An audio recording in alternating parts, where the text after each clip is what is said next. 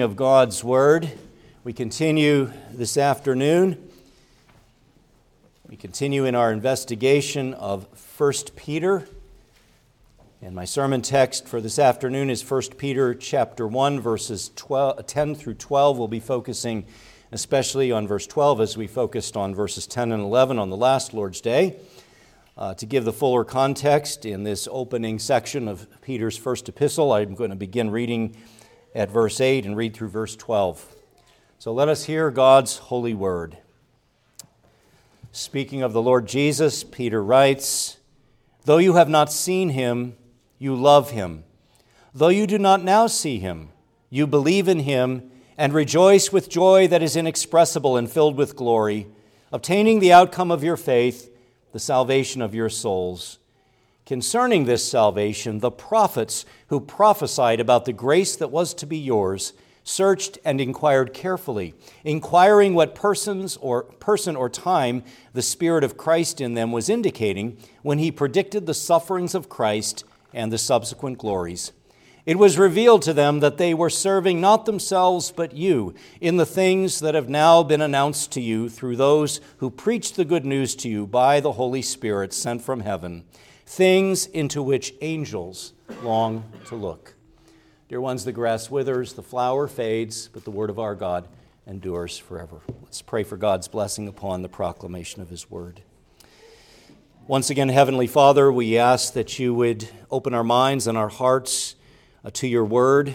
We ask, Lord, that by your Spirit you would cause this portion of Scripture to come alive to us, to help us to see the relevance of it, for all of your word is relevant. And we ask, Heavenly Father, that you would help us, Lord, to take this word to heart. And we pray that by your Spirit you would illuminate us and cause your word to find a lodging place in our souls. We ask these things, Heavenly Father, in Jesus' name, and all of God's people said, Amen. You may be seated.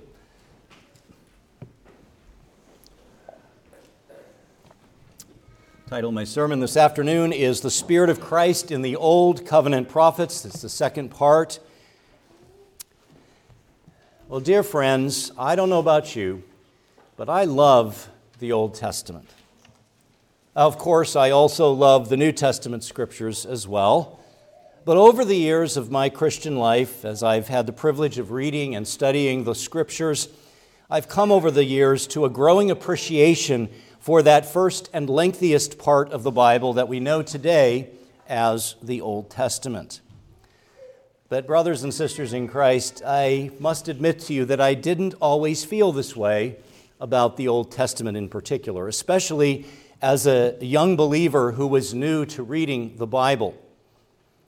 I was converted to Christ as a 15-year-old, and I remember my later years of high school venturing forth to read the Bible in its entirety. And I remember Genesis was cool. I liked Genesis. That was interesting. The first part of Exodus was good, engaging. Then towards the end of Exodus, you get into all those details about the tabernacle and its furnishings. But when I got to Leviticus, wow. That was tough to slog through Leviticus, and then Numbers, and so forth. You know, apart from sections of the Old Testament like the book of Psalms and the Proverbs and some isolated passages containing clear predictions about the coming of Jesus the Messiah, in my earlier days of Bible reading, I must admit that I found much of the Old Testament writings to be either confusing, enigmatic, puzzling, and quite honestly, boring and dry as dust. Now, perhaps some of you, I'm not going to ask you to raise your hands, but perhaps some of you, if you were to be completely honest, have felt or maybe still even feel that way today about your attempts at reading the Old Testament scriptures. But dear ones, let me suggest to you that if you find that to be the case, don't give up. Keep pushing through. Keep reading. You see, beloved, let me suggest that as we come to understand that all of the Old Testament is ultimately about Jesus. It's ultimately about the Lord Jesus Christ, as we come to understand that, and as we come to see that not just the New Testament, but even the Old Testament as well, is God's word for the church today. As we come to understand these things, by the grace of God, our love for the entirety of the Holy Scriptures, including the Old Testament, will grow. In fact, we would do well to remember that the only Bible that the earliest apostolic church had before the apostles and the apostolic writers had finished composing the New Covenant writings, known as the New Testament, before the writing of the New Testament, the only Bible the earliest church had was the Old Testament. Our passage for this Lord's Day afternoon underscores the truth that the early apostolic church looked to the Old Testament writings penned by the prophets of old as their scriptures.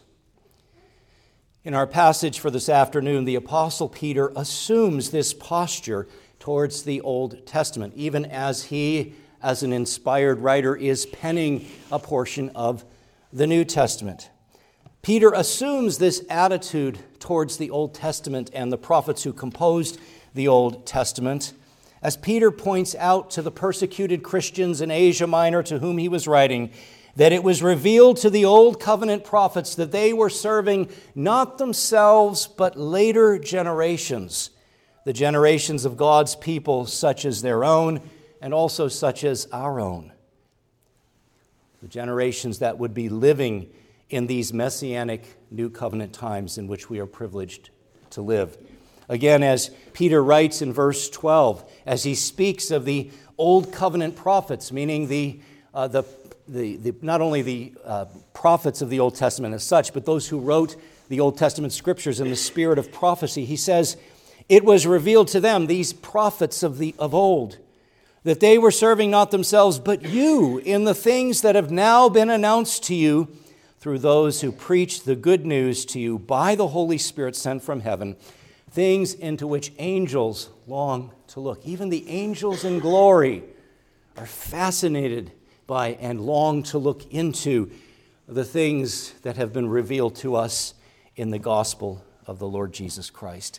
And friends, all of this highlights the truth that God's Old Covenant prophets minister to us as God's New Covenant people, which implies that their writings, the Old Testament scriptures, continue to be relevant to us as the New Covenant Church of Christ today.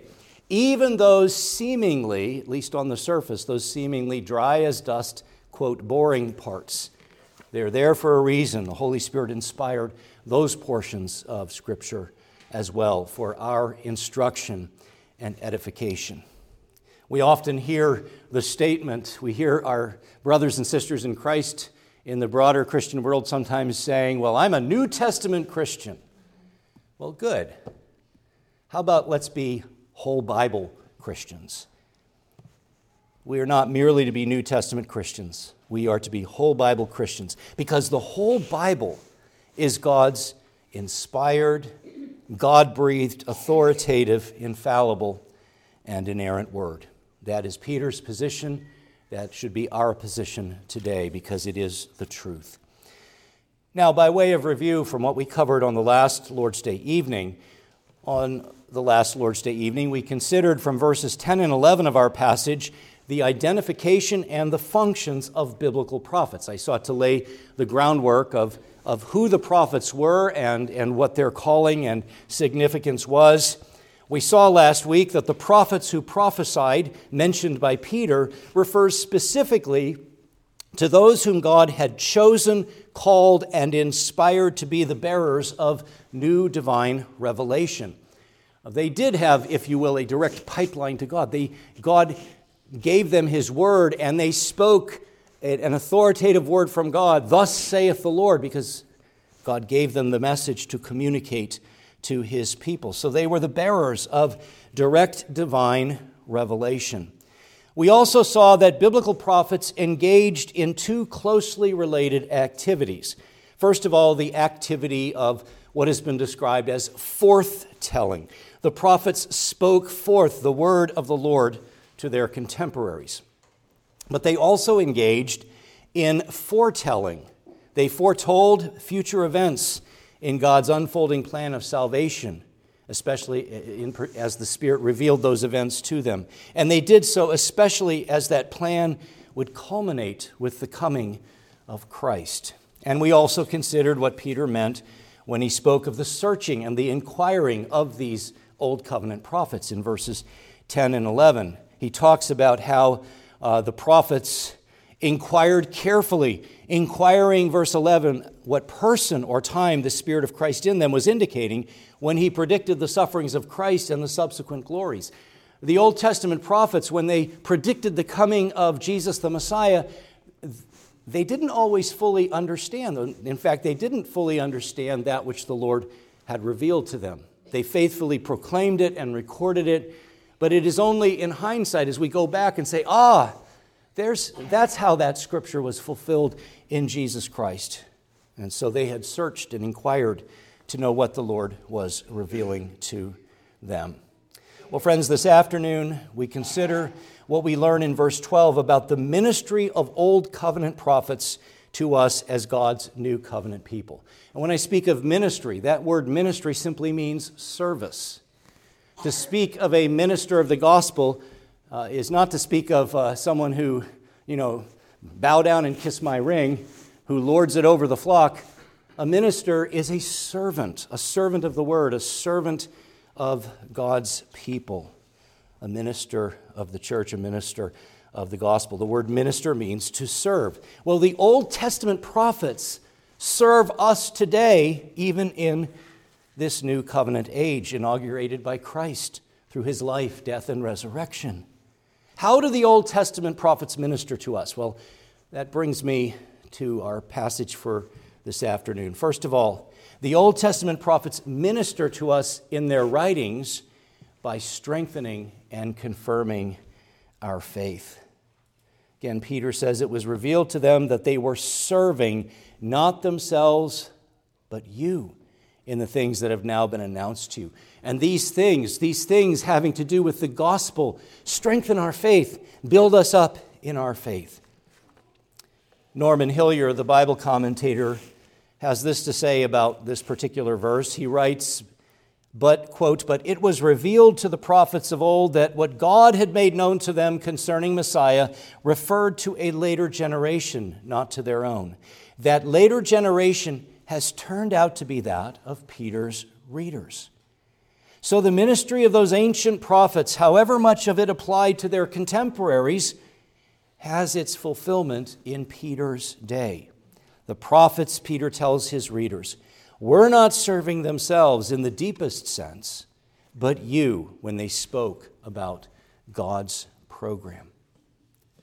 But friends, not only did the Old Testament prophets serve those believers living in the first century, living in Peter's day, those original recipients of 1 Peter, but they still serve all believers, including you, including me. Well, Pastor, I don't get it. How do the Old Testament prophets serve me today?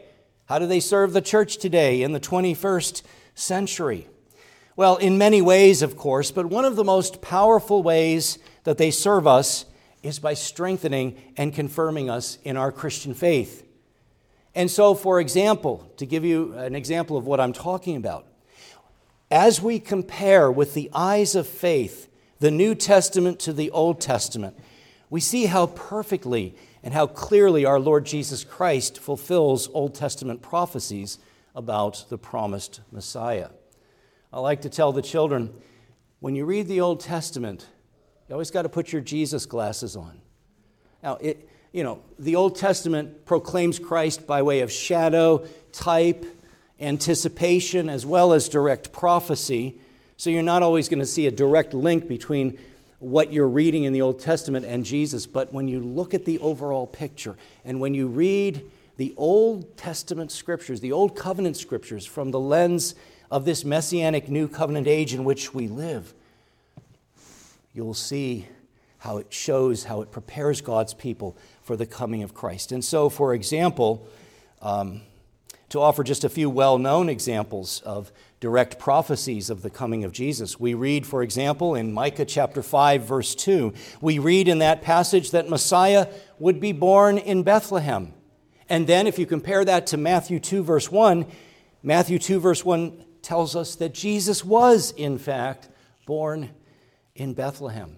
Another example, in Isaiah chapter 7, verse 14, we learn that the Messiah would be born of a virgin and that he would be identified as Emmanuel, which means God with us. And of course, Jesus is God with us in the ultimate sense. He isn't just, the Shekinah glory of God dwelling in the tabernacle or in the temple. He is God the Son, come in the flesh, the God-man, conceived by the Holy Spirit, born of the Virgin Mary, the Word made flesh who came to pitch his tent and make his dwelling in our midst. And in Matthew 1, verse 18, we learn that Mary, the mother of Jesus, was found to be with child from the Holy Spirit. In other words, that Jesus was indeed virgin born and is thus a fulfillment of that prophecy in Isaiah.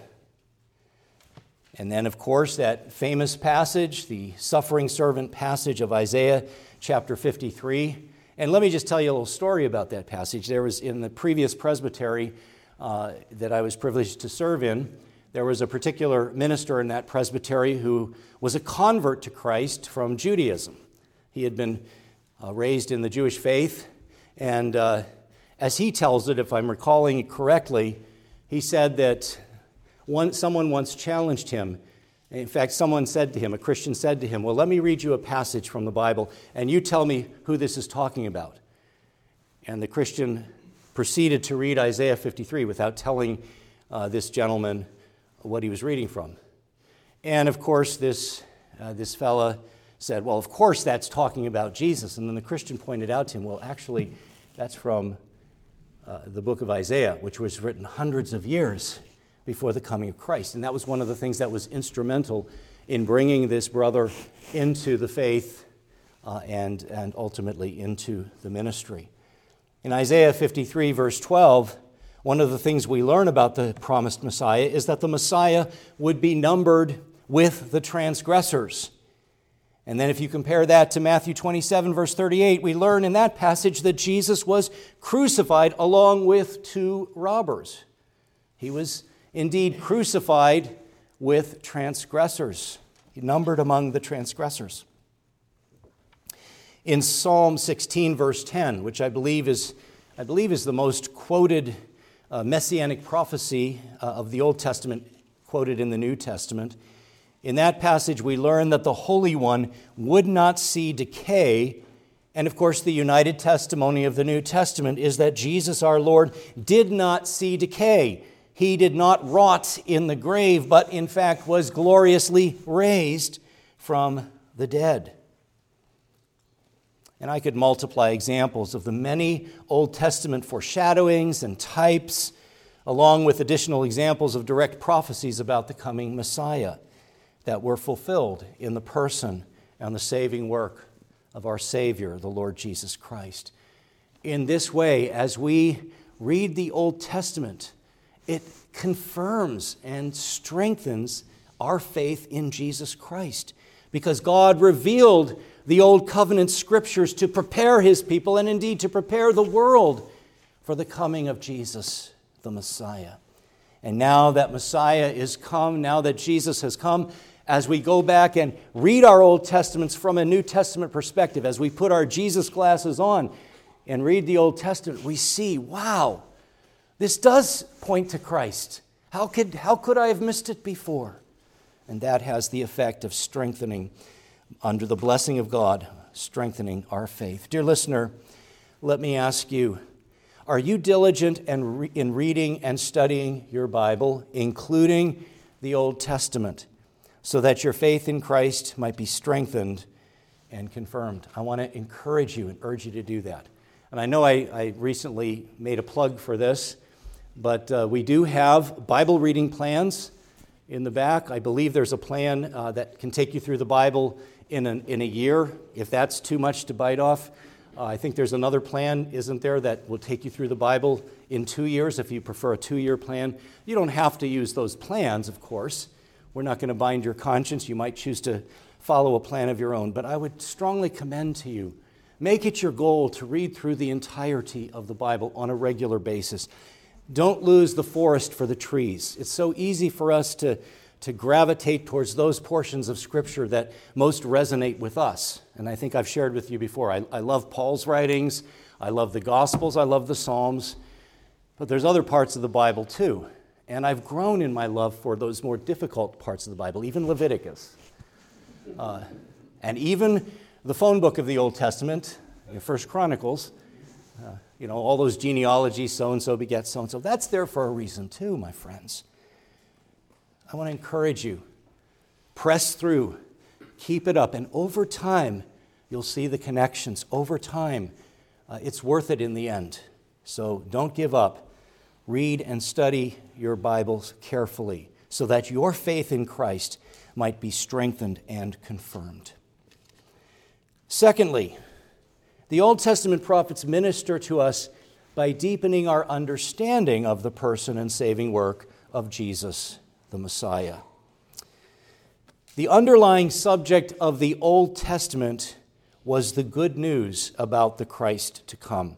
This is implied by Peter's statement, where he says, almost in Pauline run-on fashion, he says, "It was revealed to them that they were serving not themselves but you and the things that have now been announced to you through those who preached" what?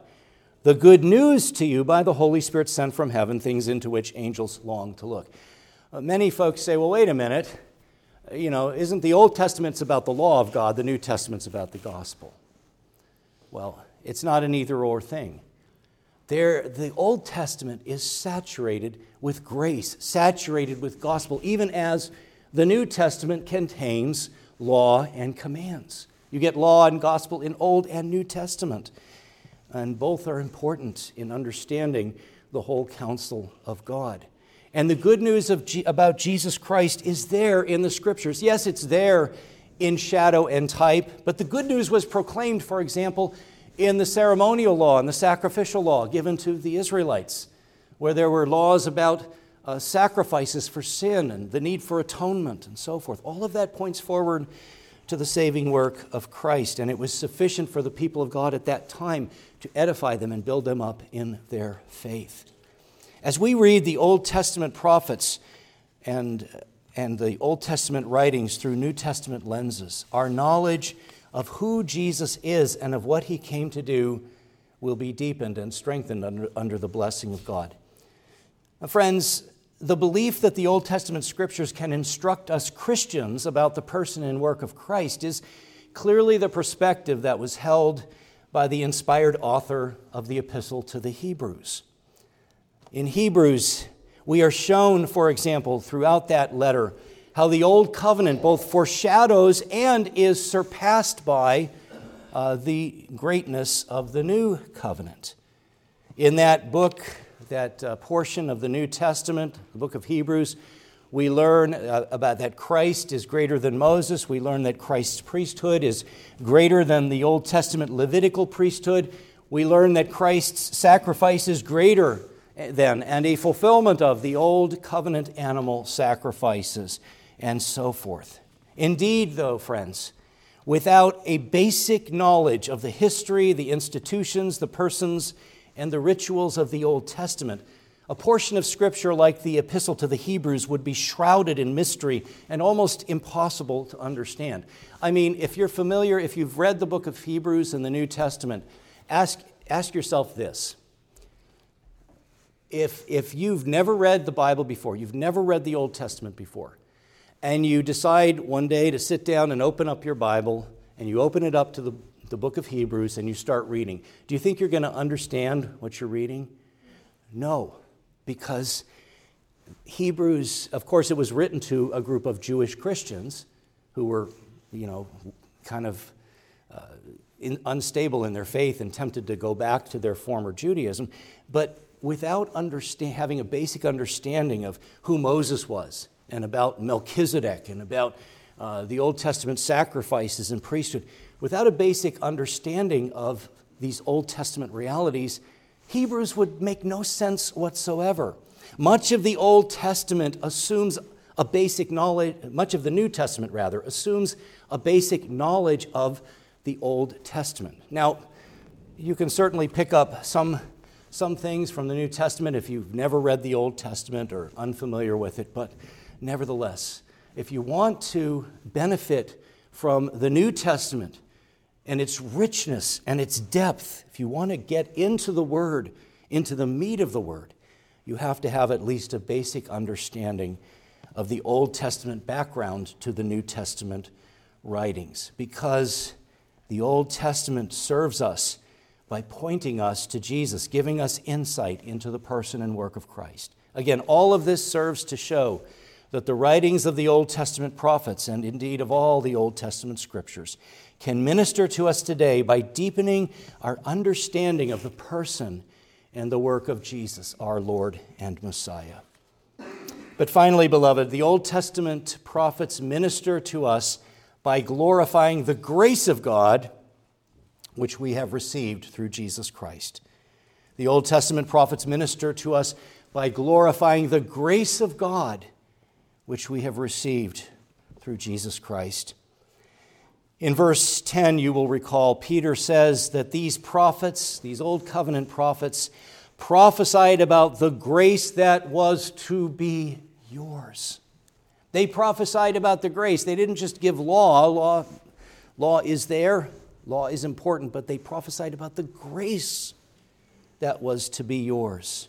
My dear listeners, God's grace has come to us in the person of His Son, Jesus the Messiah. And God's grace is the undergirding theme of the entirety of Scripture, including the Old Testament. God's amazing grace in God, the infinitely holy God. How amazing that He would show grace and mercy and kindness to a sinful, rebellious people. And one of the things that's very common if you're an Old Testament reader, you know that the people of God in Old Covenant times, were they faithful most of the time? Were they faithful in keeping the covenant and avoiding idolatry and walking in step with the Lord's commands? No. Most of the time they were wayward and wandering and backsliding and even guilty of apostasy. But God persevered with His people. He did not abandon them. He disciplined them. He brought the covenant curses upon them. He sent them into exile. But He did not abandon His people. Indeed, He has always preserved a remnant.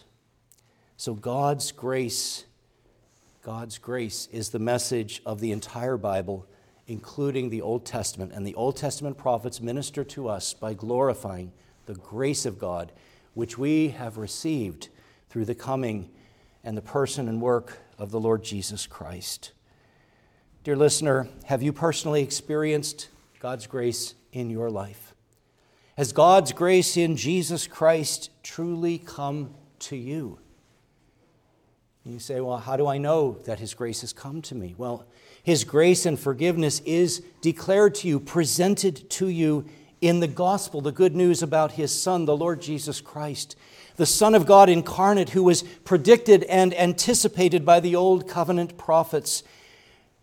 God incarnate, who has come into the world to die on the cross to pay the penalty for sin, and who was raised victorious from the dead, so that whoever trusts in Him alone for salvation may not perish, but have everlasting life. Have you received His grace offered to you in the gospel? Or to ask the question in a different way, have you received His Son? God's grace comes to us in His Son, the Lord Jesus Christ. Again, I leave you, brothers and sisters and listeners, I leave you with what we are told in John chapter 1, verses 12 and 13. Speaking of how the eternal living Word, the Lord Jesus Christ, how He became flesh and dwelt among us, it says in verse 11, He came to His own, that would be to the Jews. He came to His own people, His own people did not receive him, but to all who did receive him, meaning Jew or Gentile, to all who did receive him, who believed in his name, he gave the right to become children of God, who were born not of blood, nor of the will of the flesh, nor of the will of man, but of God. May God give you the grace to receive his Son, and in receiving his Son, you will receive the fullness of his grace. Amen. Let us pray. Our Lord and Father in heaven, we are thankful for your word. It is rich, it is deep, it is also deep.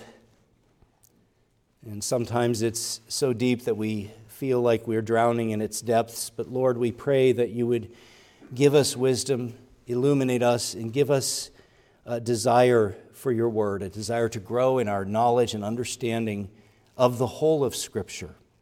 Give us grace, Lord, to be whole Bible Christians. We ask these things in Jesus' name, and all of God's people said, Amen.